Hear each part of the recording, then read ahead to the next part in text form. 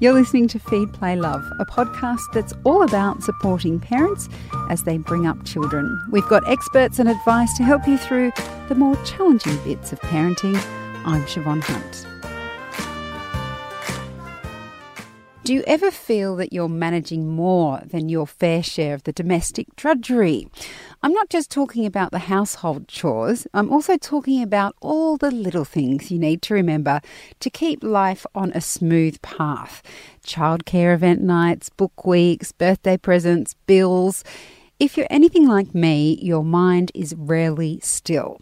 I'm constantly remembering things I need to do while I'm on the go and organising things so the wheels don't fall off our family bus.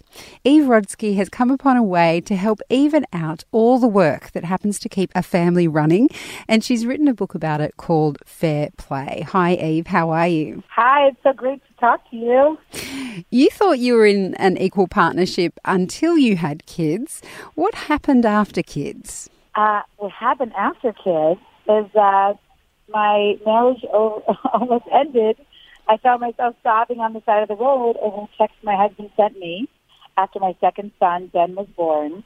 And that text just said, "I'm surprised you didn't get blueberries." And you can picture the scene. I had a breast pump and a diaper bag in my passenger seat. I had returned the generous people who gave me gifts for my new baby in the back. I had a client contract, because I'm a lawyer and a mediator, on my lap with a pen in between my legs, trying to mark up the contract at every red light, racing to get my 2-year-old from his transition, 2.5-year-old from his transition toddler program, which in the United States lasts like about 5 minutes because they don't really care about working parents here. And even though I knew I was going to be late to pick up Zach, I had to pull over because I was crying too hard.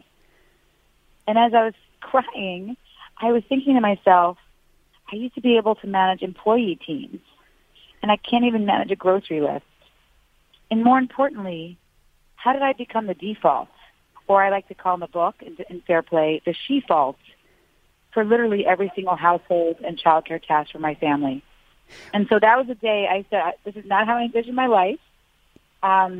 Something has to change. And so I embarked on a quest to find a solution for domestic rebalance that I knew so many of us probably needed. Now, I love that you've thought of a way around this, but even listening to that story makes my blood boil. Yeah. I'm surprised you. I think of my husband now. I think of my amazing husband now. Thank God he sent me that blueberries text. If he didn't, maybe I wouldn't have written this book. I know. It's so passive-aggressive, though. Surprised. Oh, dear, there's no blueberries. Then I really did think I was the fulfiller of his smoothie needs. That's where our marriage has become. The most fair marriage, where he called himself a feminist, where we took turns doing dishes, doing the laundry, helping each other with our careers. 2 kids later, I was the fulfiller of his smoothie needs, for sure. But why can't partners just get it, contribute equally? I mean, why is domestic labour so firmly on women still? So there's a fun, on page 38 in the book, is my most fun quiz. It's called Who Said It When? And when I ask the quiz at live events that I've been touring this past week over the book, I talk about statements that a woman, this awesome sociologist from 1969, she interviewed men in 1969. I interviewed men in 2018, and unfortunately, nobody could tell the difference in the responses. And now, what I like to say about Fair Play, though, is that it started as a love letter to women, but it turned into a love letter to men. And what I realize is that everything else out there is saying things like men will never do more in the home. There's a book out around a few months before mine with the conclusion men will never do more. The Guardian wrote a long article that says the only way to solve this issue is to strike or to divorce. I had another article in the New York Times that said the only way to solve this gender division of labor is for you to move to a foreign country where the husband knows the language and you don't, so he has to fill out school forms. I would love to live on the beaches of Ibiza. My husband's a great Spanish speaker. But it doesn't seem very realistic. So what I did was I interviewed men. And I found out the number one thing that they hate about home life is nagging. And so I did a lot of research about how to create systems that men could relate to, that they really feel empowered to ownership, to own their stuff. And when we did that, I saw men coming to Fair Play in droves. And a lot of Australian men. I'll read to you later some amazing comments I got from Australian men. So it's the concept of fair play that the book's about is like playing a game. And I know that you're an organisational specialist as well.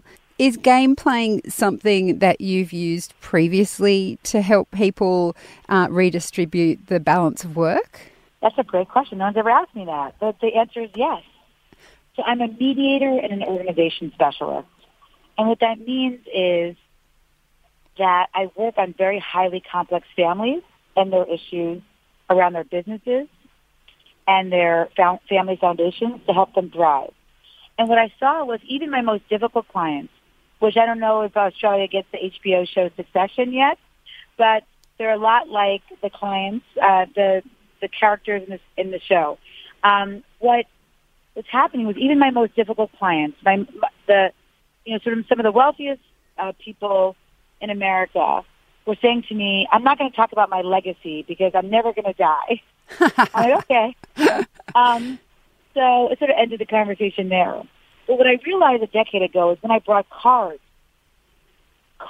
into my mediation, whether they were picture cards or I could say, just picture your legacy. Pick out a card in this beautiful, deck of cards. And this came from a mediation group that I was part of. Or let's go through values cards.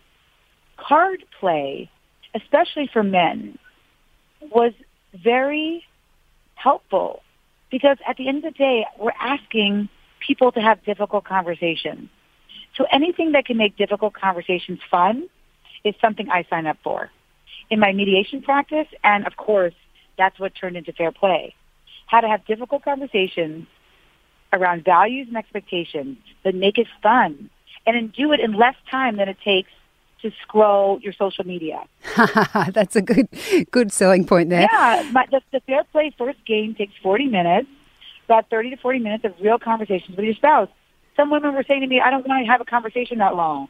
It's too long. So I said, give me your screen time. Give me your iPhone. So I'd look at their phone. They've been on social media for 4 hours and 50 minutes. So I said, in a quarter of the time it takes you to scroll Instagram in one day, you're going to be investing in your marriage for a lifetime.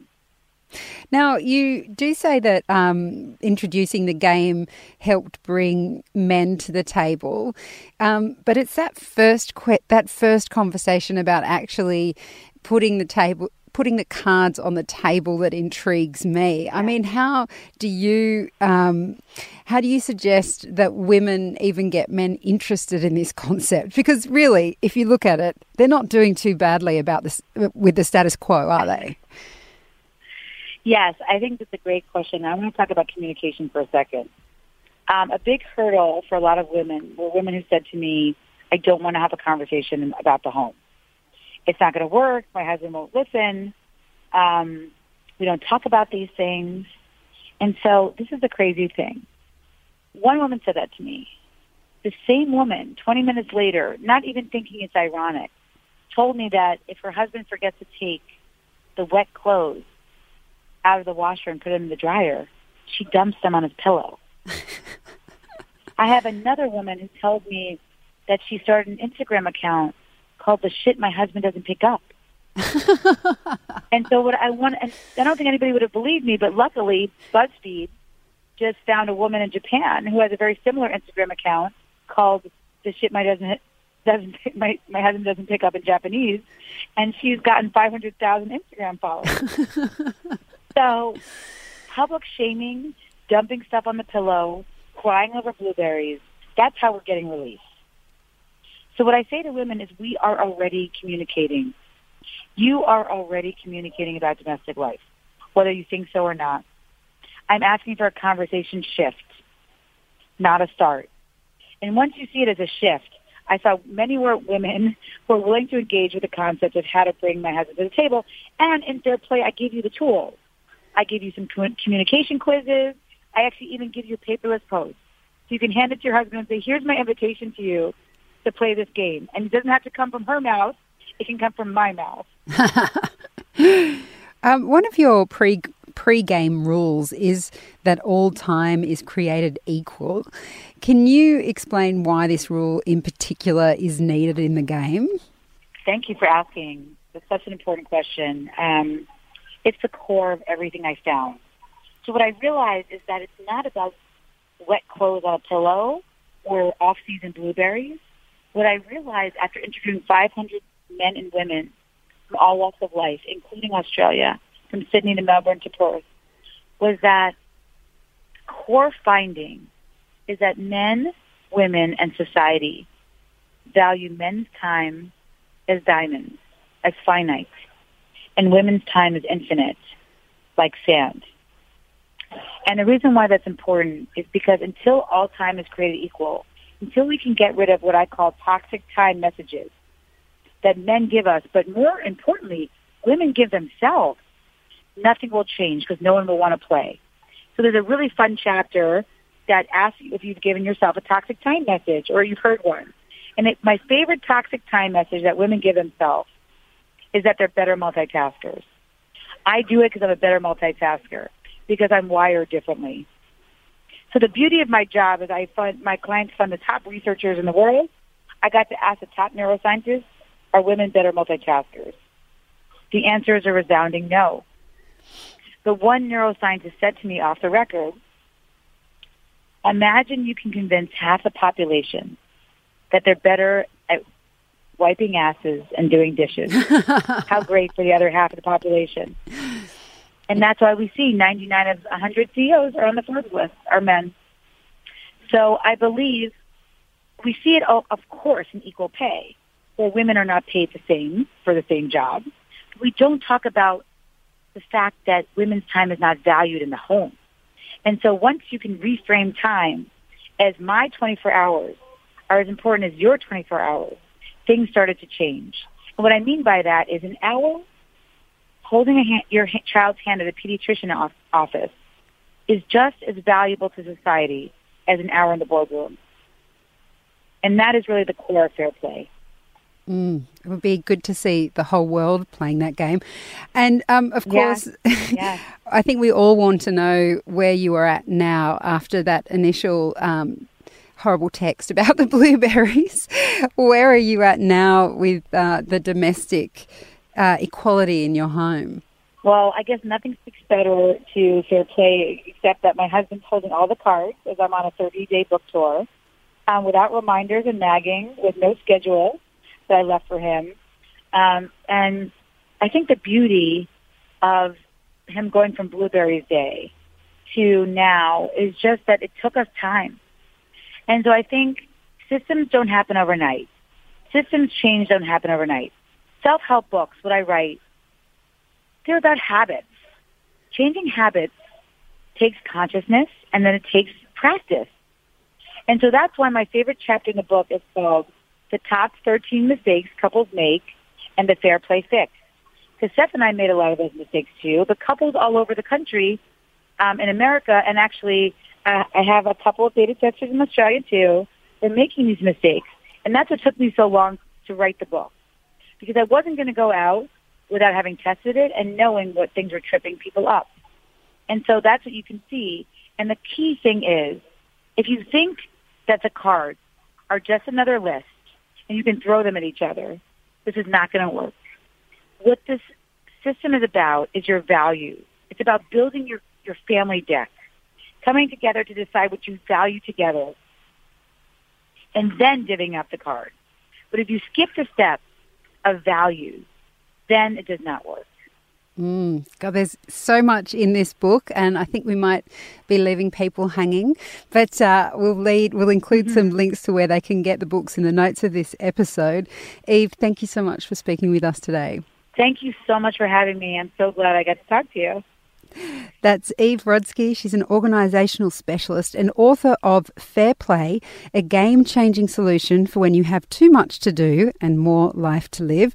As I just mentioned, there are links in the notes of this episode for where you can find a copy of the book. Feed, Play, Love is a babyology podcast produced by Debbie Ning and presented by me, Siobhan Hunt. We'd love to hear from you, so if you'd like to get in touch, email us at feedplaylove@theparentbrand.com.au. See you next time.